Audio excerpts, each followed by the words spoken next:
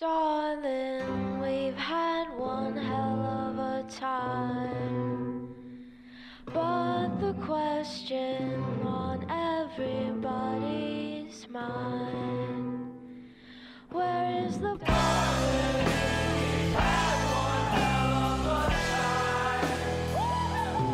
But the question on everybody's mind. Welcome to a brand new episode of Ideas Don't Bleed, a comics podcast presented by Ashcan Press, featuring Matthew Rosenberg and the Supple Boys, Ethan S. Parker and Griffin Sheridan. Matt, are you excited to be podcasting once again? Yeah, I was going to say it's been a long time since we've taped one of these, but we did one last week, didn't we? No. Yeah. Oh, we didn't? No. I don't think we did. Maybe 2 weeks ago. 2 weeks ago. Well, obviously it has a big impact on all of our lives, and we think about it a lot, and it's very important to us. So yes, I'm going to say I'm very excited. But here's the thing. We're back. I wanted to say real quick, Ethan, you forgot to mention we're back with a new friend, a new host, and that is the people vacuuming downstairs in Matthew's apartment. I can't wait. I can't believe they're here. Welcome, guys. They're going to affect the power and whether or not I have video or if this goes 8-bit.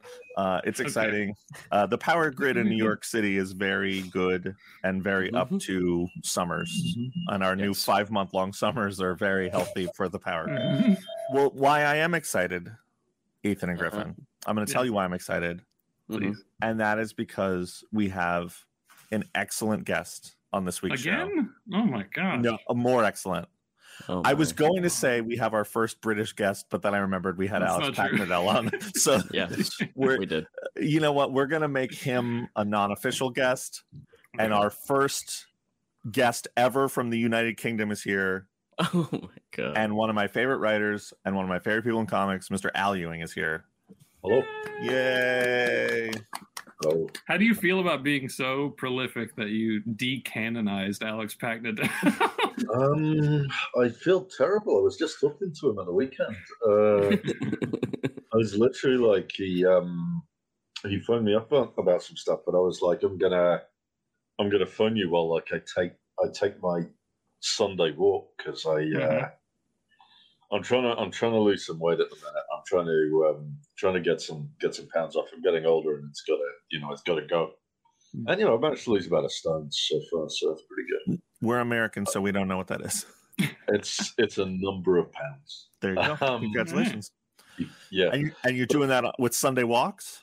Yeah. Well, I'm walking. I've got some weights, but it's mostly walking because it's nice to just get out of the house in the summer. Let's get out of the house, walk 6 miles, and come back. But yeah, I basically spent one of those basically on the phone with Alex the whole time. So yeah, just shooting the shit, and it was very pleasant. It was too, but now I feel terrible because I've usurped him. No, I've replaced him. It's all right. We can either make it so that he was exiled him from the UK.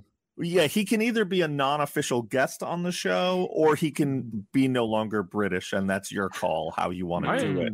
I thought maybe we could just say like the chronology is different. Like that episode chronologically takes place after. Oh yeah, episode. we taped it first. We can, and it aired first. Yeah, but in the universe it takes place after, which is weird because we're talking about it. So that'll be confusing. We'll have an editor's note. Al, yeah. We have a question we ask everybody when we start. It's very broad. You can choose to go in depth or as not in depth as you want. Okay. But our first question is, why comics? It's the only thing I can do, pretty much. It really is. There's like I have written novels. They're okay. They take ages and they're difficult. There's something about just it's the words and the pictures. It's the combination of the words and the pictures. For whatever reason, that is what. For whatever reason, that's kind of it's sort of got a hook in me. And since since I was a kid, because you kind of learn to read on this stuff. Sure. And when I was a kid, that was seen as perfectly. It wasn't seen as sort of detrimental to like the learning process or anything. It was like every kid in Britain had a comic that they bought every week from the newsagents. That was a thing. Everybody had it. Mm-hmm. Plus, we had a bunch of things like Tintin and Asterix on the shelf, English translations, which and those were seen as like those were cultural. Those were like good for you. Yeah. Those would maybe like teach you French or something. But it was like there was definitely this idea that you'd sort of grow out of comics and into reading proper books. And obviously, I do read books. I read fiction, I read nonfiction. But I haven't given up comics because comics are amazing. They're a wonderful medium. They can do just about anything. And having sort of got started reading comics, I don't see why it wouldn't be the thing that I'm sort of best at writing and sort of best at sort of most comfortable with kind of like I know how they work. I know the sort of nuts and bolts of them. With if you look at my prose novels, they're all essentially just comics with words without any pictures. They're kind of I never sort of have any kind of poetic descriptions because I'm sort of secretly relying on an artist who will never arrive. It's like it's just a string of action and people talking. That's funny you say that because I actually think of you as a sort of poetic comic writer. So maybe there's a middle ground where do you not see yourself that as a more I don't my panel descriptions are very unpoetic. Sure. But nobody ever sees those. Yeah. My panel descriptions are literally like what I would like you to draw, please. And then like occasionally I'll sort of allude to something or try and create a visual metaphor. Yeah. But but your language that ends up on the page. Yeah, but I feel like is poetic. I mean, that's kind of the wonderful thing about comics is that like there's a whole bunch of it's like putting on a play. There's a whole bunch of behind the scenes stuff that ideally nobody gets to see. Yeah. They will when you're working for hire, they do own the scripts, they can reprint the scripts. You hope they don't because nobody's meant to see those ever. Sure. But they have them. I mean, my number, my email address is on these things. I don't want anybody to. But like, it's like I saw this thing actually recently. Somebody sent me this. His name will come to me. But a guy did a podcast with basically sent me through the post this book of scripts that apparently they put out a couple of years ago. And it was like, some people said some nice things about you in this. And I was like, oh, well, brilliant. I'd love to, always go through that. But I was looking through it and it was like, there was like a plot script. And then there was a lettering draft. So one of the scripts in the book was entirely without panel descriptions. Yeah. So I sort of take them out. So like the letter can kind of focus on, like doesn't have to kind of skip past a load of bump to get to the useful bit. Wait, so you write a plot script with like placeholder dialogue or rough dialogue, and then you write a lettering script that removes the panel descriptions? That's how I've always done it. Is it insane? I mean, no, I don't think it's insane. Nobody's ever come up to me. No letter has ever come up to me and said, "Stop doing this." Have they ever complimented you on it? No. No, they just don't say anything. Why would they? But like, but I mean, I've seen people letter say all the time, don't do this in the script, don't do that, and I always try and stop doing that. Like, the double hyphens, try and keep them double hyphening. Yeah. So you don't have to go through and sort of redo it by hand. Yeah. Yeah, redo it. Which was a recent thing for me because I assumed. I guess I never thought about it, but if I had thought about it, I guess I assumed that the fonts these days could turn it back into double hyphens. Yeah, I make but they can't. I make everything that's bold and italic in my script bold and italic in my dialogue, which isn't right. Apparently, you're supposed to underline it, and I'm just like, Oh, I used to underline it, but then I saw somebody say make it bold and italic. yeah, that's see, I think it's different letters do it different, and so it's weird because you get advice of like, don't ever do this, and then like, you know, letters I work with are like, no, you can do that, it's fine. Because I went through a period of just like, oh, okay, I'm just going to underline it, and then it was like, I don't know, half the time things didn't get bolded. Yeah. And then I saw somebody say, and no, this was like, I say half the time. This was like, there are a couple of comics where that happened. Sure. But then I saw somebody, probably on Twitter, say like, oh no, you've got to bold and italic everything. Yeah. And it's like, well, no, that's what I do. But I'll go back and underline instead. Well, this has been a great episode of Lettering Talk with a bunch of writers. But yeah, how do you do it, Matthew? How do I do lettering? What's funny is that I wanted to learn lettering when I started, and then I was like, that'll save me money from like my pitches and stuff if I know how to do this. And then quickly I was like, one, this is an art and a skill, and to just assume that I could just pick it up really fast is really ignorant and stupid. And two, the people who do it are very fast and efficient, and it's just better to pay them the money than me take like a letterer can letter a script and make it look better than I can in a day, and I would take 5 days to do it. I'm like, it's better to just pay them for that day. When you see a lot of small press stuff, it can be amazing. You know, the art can be amazing, the writing can be amazing. What always lets it down is when the lettering they don't have a letterer, and they're doing it themselves, and the lettering is not great. That was noticeable. That was the thing an editor told me very early on. I hired a buddy who was not a professional letterer to letter something, and an editor told me, they were like, here's the thing about bad lettering. You don't necessarily notice it, but subconsciously it's unpleasant to look at. And so what you're doing is leaving a bad taste in people's mouths, and they don't know why, and they'll ascribe it to your book. A lot of editors will look at something and be like, it wasn't nice to read, and they won't necessarily be like, because of the lettering, they might just be like, it wasn't nice to read, and end the conversation. And they were like, pay for the lettering, always pay for the lettering. And I did the same thing that you did when we were trying to get an Ashcan together a few years ago. I was like, oh, I'll just try to figure out lettering for this by myself. And then I was like, oh, this is the worst thing that's ever happened. I don't know why I thought I was capable of this. But I am curious. This sort of goes back to something you said earlier, but also the fact that you build your scripts very differently than I do, which, you know, in comics is not unusual. Everyone sort of has their own take on it. But I'm assuming you grew up on like British comics, right? On like 2000 AD, that kind of stuff. Yeah. And there are script samples of that floating around.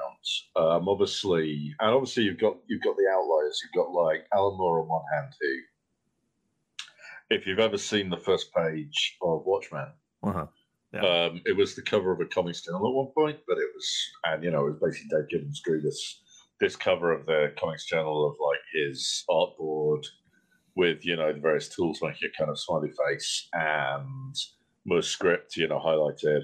And basically the panel description, the panel description for the first panel kind of takes more than a page. Yeah. And then you've got John Wagner, who the iconic panel description is dread, grim. And the thing is, you don't really need the grim with Judge Dredd, because he always is. Yeah, it's a little. He went too much. He put in too much on that description. That was like over egging the pudding. But yeah, no, it's So I kind of try to go between those two disciplines. But also I've sort of, because I used to do things like with the dialogue and have it all in cats, and now I do it upper and lower. Yeah. Well, I'm curious, like, about the Dredd stuff and 2000 AD stuff, because it's so obviously we get that stuff over here in the US, but like it's so foundational to so many of the British writers and artists, and I wonder how much, like, I mean, it's really two questions. One, at what point did American comics enter your creative space, but also like how much do you think the difference between the British and American comics has influenced you? I mean, the British comics are a huge influence, especially 2000 AD, because when I was 2000 AD kind of aged with me a little bit, in that when they were always sort of trying to appeal to somebody who was like about a year older than I was, until I became like a full-on adult. At which point it was like they stopped, and now now they're kind of trying to appeal to younger readers again, which is good, because all of the older readers are either dying or no longer in the comics, no longer in a position to spend lots of money on comics. Yeah, but basically. It was 2000 was always very, it's always very dense. Like the average dread is 6 pages long. And at the time, there were a lot of one-off strips. So it's very much like Will Eisner's kind of the spirit, in that it's, a very fast in, very fast out, establishes itself quickly. And when you're trying to get a job on 2000 AD, the way in is to write a thing called a future shock. Which is it was at the time 5 pages, with a twist ending. The page size is slightly bigger because it's sort of UK magazine format, so you can fit about 7 panels on there maybe. But 6 or 7. You don't want to go too crazy with it. But yeah, it's a science fiction story with a twist ending. You could also sell them horror stories with twist endings. They would also take that. But basically, you sent one in through the post that sort of fit the submissions guidelines. It kind of went into a slush pile for a while and then eventually got read. Everything got read. They still have that system. These days, it's open, I think, 6 months of the year. And, it's sort of not to be relied on, but if you can get in that way, the advantage is that I think probably a good 90% of the people you're up against are going to make like formatting mistakes or ignore the submissions guidelines or kind of just not very good. But I mean, to tell a 5-page twist ending story, it's tough. I sold one, and then I think it was about a year before I sold another. You sold it through the just sending them sending them through the post, and was that your first published thing? Yeah, that was back in 2002.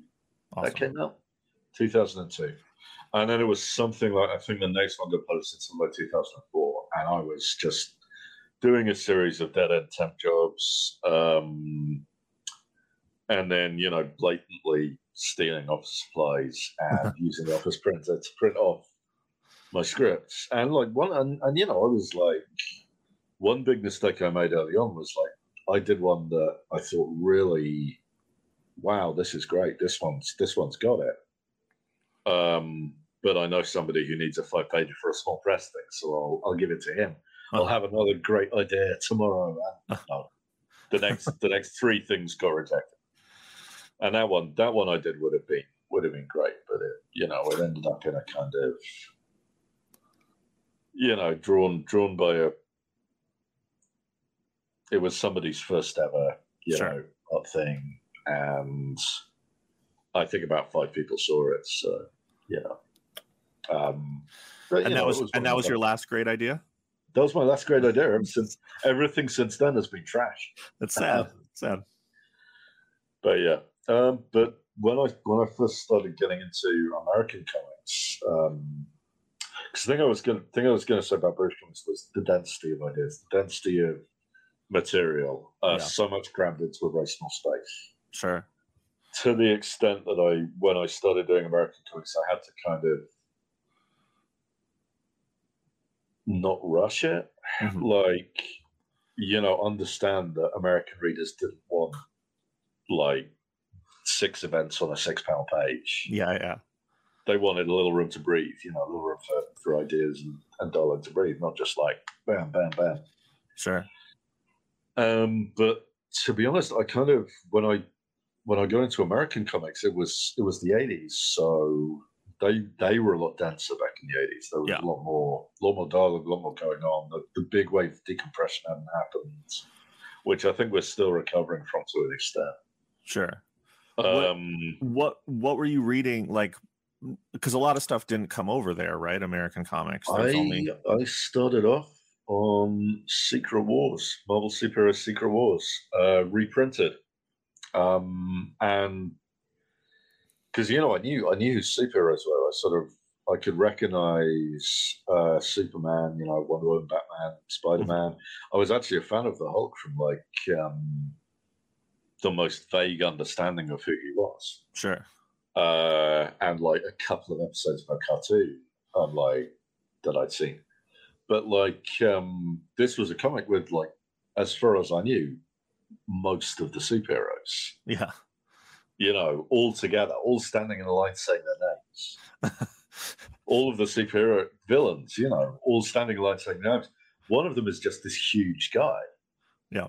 He's just who's yelling about I have a hunger for worlds.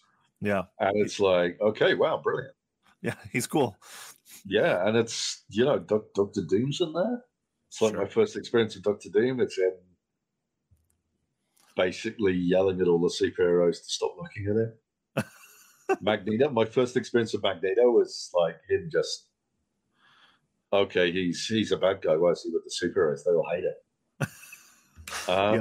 It's weird. I had to put all this together, and it was you look back at it now, it's for a toy comic, which was what it was. It's insane thing. It's got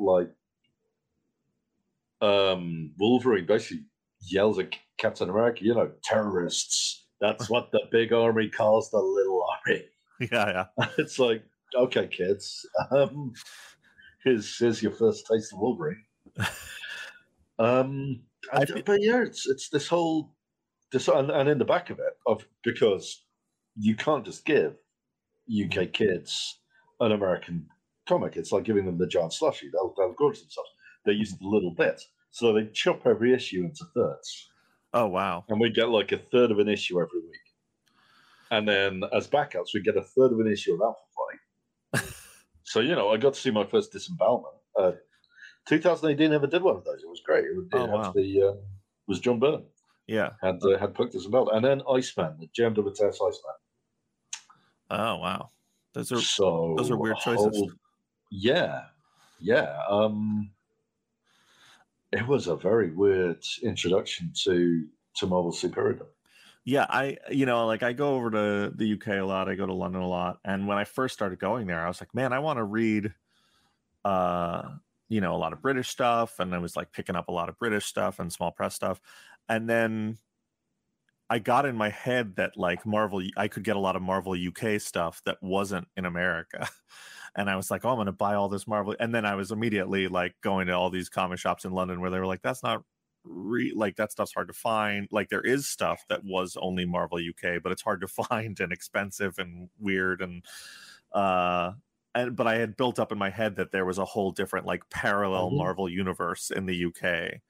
But a little bit. Yeah, there's little ones. There's Killraven stuff wasn't really here, and we turned it all into Planet of the Apes. We got somebody to draw apes on all of the Martians. There you go. It's a beautiful solution. Everything. What year was this? Oh, this was not that long ago. It's just I'm talking 15 years ago. Okay. Because there was some good stuff. I mean, 2008 was really starting to get for a resurgence around that. Yeah. I was getting other stuff. I was just curious about the sort of Marvel stuff, and I didn't really understand how Marvel UK worked. I mean, I sort of still don't quite understand Marvel UK exactly. We did have, we had our own Nick Fury in that we had Steve Dillon drawing these kind of Nick Fury strips, which nobody can kind of remember because I don't think, they're anybody's favorite Nick Fury strips, but they are early Steve Dillon. They're Steve Dillon, though? That's awesome. Yeah. But we also had this thing because before Marvel UK, there was Oddham's Press, who were basically a kind of Beano dandy type. Because most comics, I grew up the comics I grew up reading were like these humor anthology comics with one-page humor strips, usually built around a kid with a gimmick. Mhm. Like, literally, I read a comic called Buster, and the lead character was named Buster, and his gimmick was that he wore a hat. So exciting times will never far away. How did you come up with that idea? They ripped off Handicap. Oh, nice. True story. For the first year of publication, Buster was known as the son of Handicap, and then Red Smythe found out about it. And they hadn't asked him. So suddenly, Buster was a bastard child. Oh, And so sad. but still had the cap, still had Handicap's cap. Yeah. He wore Handicap's cap until like cancellation.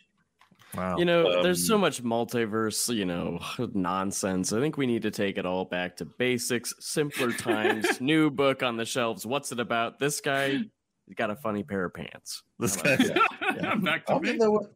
that was the golden age. That was the golden age of superheroes. Literally, this guy was found. I love it. That's what we've got. I love it. I love the just the aspirational nature of it. Be like, he's got a hat. That's nice. Not everyone can have a hat.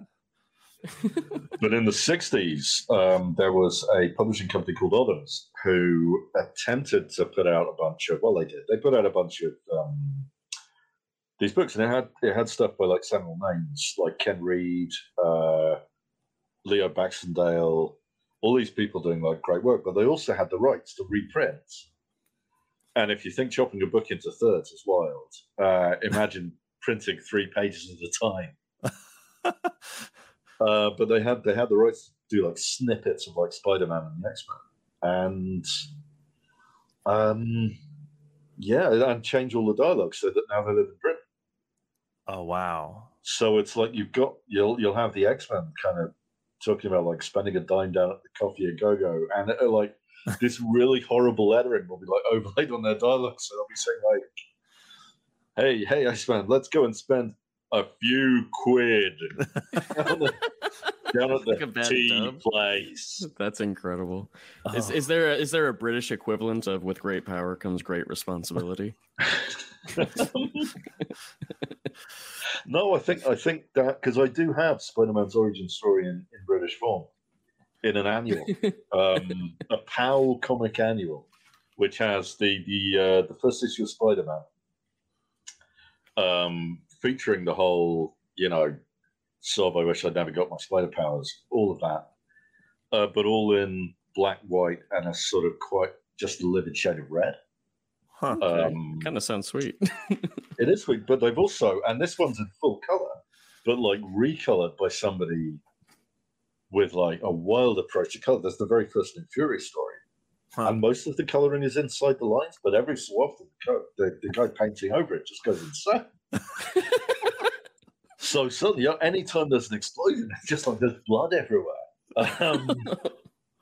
So like Nick Fury is very gory, and he can't ever mention anything American. So like somebody says to him, like in his first story, "Oh, this is big enough deal for the White House, Fury," and like there's this kind of hastily drawn thought bubble. That means the president of the United States, like covering up, a sort of one of the technicians. Oh wow! It's wonderful. I love it. It's the jewel of my collection. Have you pitched Marvel getting back into that stuff, that you would like to recolor and write over some books that they could put out in the UK? I mean, I did something kind of like that in X-Men Red, where when I basically just did a collage for like 2 of the data pages. I did a double spread collage, and it was such a fun time that I'm actually going to do it again. I've kind of penciled in that, like, because you put it together. Yeah, it's pretty easy with like because these days, back in the day it would have been paper and glue, but now all you need is Marvel Unlimited and Photoshop, and you're pretty much just. And I was like, I did send a full list of everyone who had worked on every panel that I'd sampled. Uh-huh. Because that I don't know if that ended up in print, but it was like I really enjoyed just this sort of cut and paste collage of old comics panels and using that to like create a new. And kind of while I have access to this kind of data page concept, I really want to do more stuff with that. Because like I was doing a lot of, when I did Sword, I was doing a lot of kind of designing my own data pages. Mm-hmm. And yeah, it's a lot of, it's literally the only reason I don't, the only reason I don't do it all the time is a time thing. Sure. And B, I don't know which fonts Marvel kind of has the rights to, if you know what I mean. I feel like a lot of them are kind of, what's the word when something sort of belongs specifically to one proprietary company? To someone? Proprietary, yeah. A lot of them are kind of proprietary to individual companies, and you've got to license them specially. Mm-hmm. And like there was a particular font that like X-Men comics kind of have, Mm-hmm. but that's not so good for like handwritten stuff. There you're sort of relying on kind of okay, what does VC have? What do Comincraft have? And you're sort of sure. And sort of kind of, and I did this recently. Actually, I did this with Thor. I felt terrible because it was taking time out of Josephina's day, but like I knew we were going to be using this font for like, if all goes well, we're going to be using this font for 50 issues, so we got to get the right font.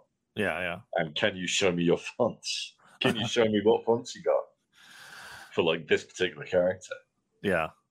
And yes, and I was like font shopping. And I'd love to do that all the time, but it's like there's no time for anybody. For sure, yeah. To be doing that. This is a special case because like issue 1 has yet to come out, and we gotta get it right out the gate on this one. We gotta make the right choice. Otherwise, that's not always possible. So kind of. I feel like, and maybe this is, maybe you disagree with this. I feel like you have a mind that really likes sort of taking things apart in ways that maybe other writers don't. You're always doing like these sort of puzzly kind of things. And I think Marvel's even tapped you to do a lot of that stuff with like, the Marvel 1000 was one of those. Yeah, Marvel 1000 has that like a mystery that keeps appearing, and then also like you did that. Was it the Invaders book that was like a? Was it Incoming? Well, no, but there's Incoming, which I had something in, and I don't remember what it was. But it was the worst.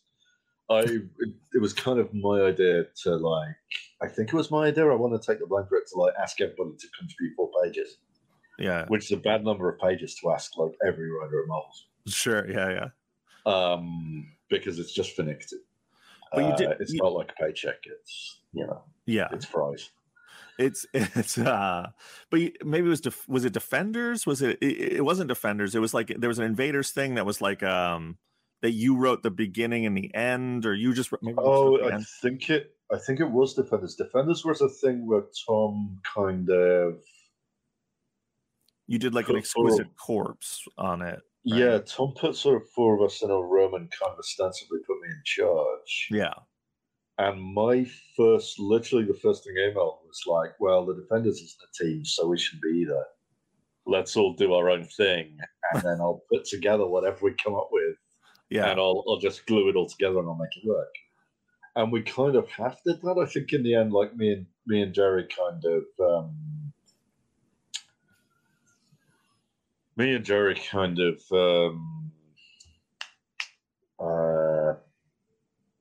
like I sort of set mine based on his, and then or vice versa. I can't remember.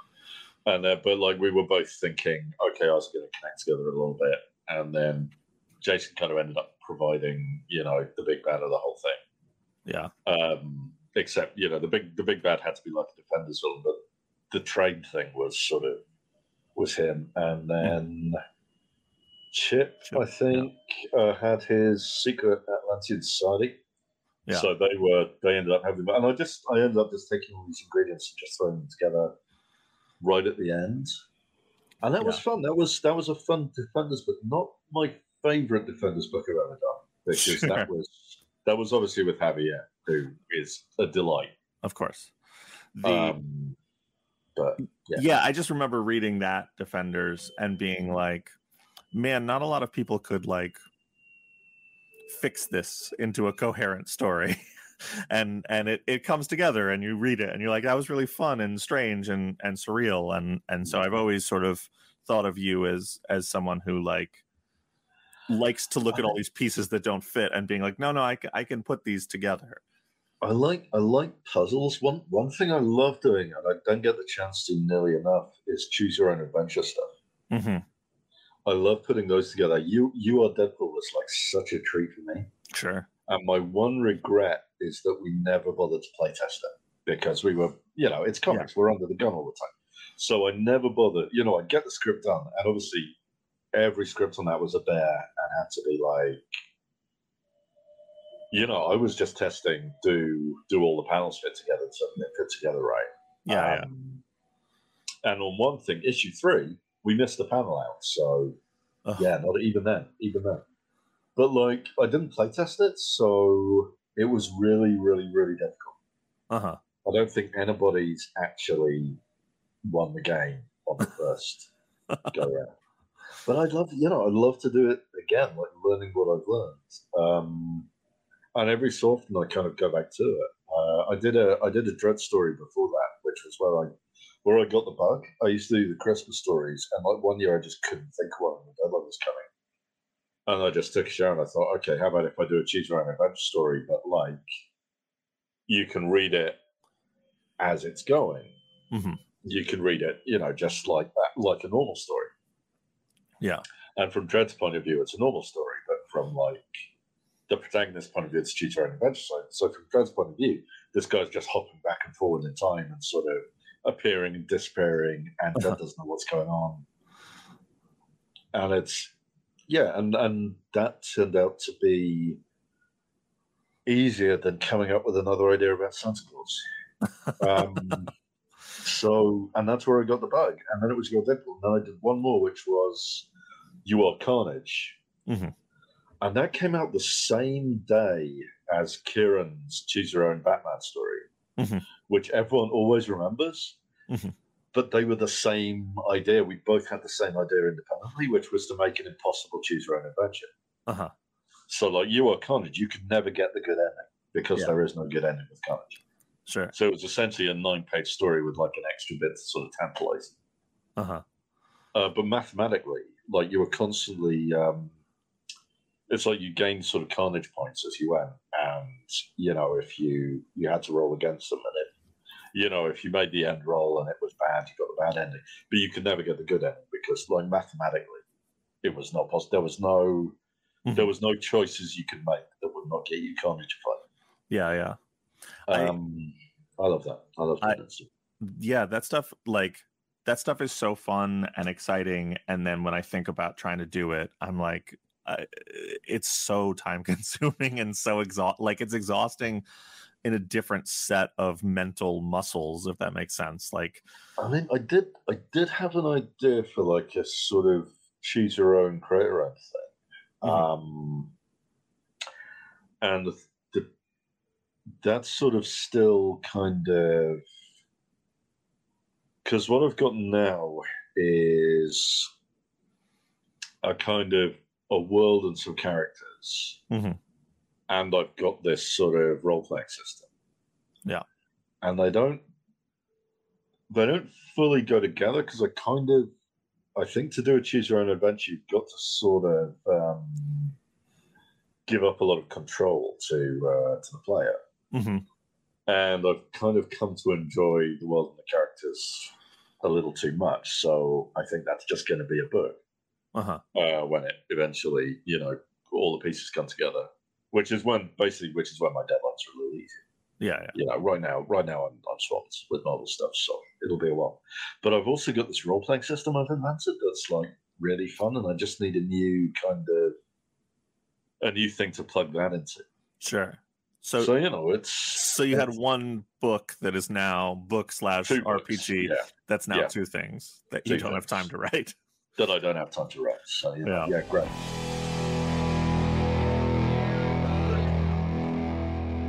And that brings us to the end of part 1 of our discussion with Al Ewing. Make sure to check out The Immortal Thor and Venom, as well as everything else he's working on by subscribing to his newsletter at al-ewing-writes-comics.ghost.io. To get the latest episodes of this podcast, as well as news, giveaways, and even comics delivered straight to your inbox, go to ashcanpress.com and sign up for the newsletter.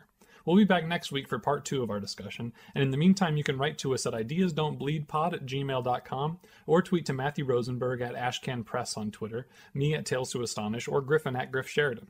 We'll include some of your correspondence on the show, and we'd love to hear what you have to say. And big thanks to Summer People for our theme song, Where's the Poison? Thanks so much for listening, and we'll see you next time. Where is the poison?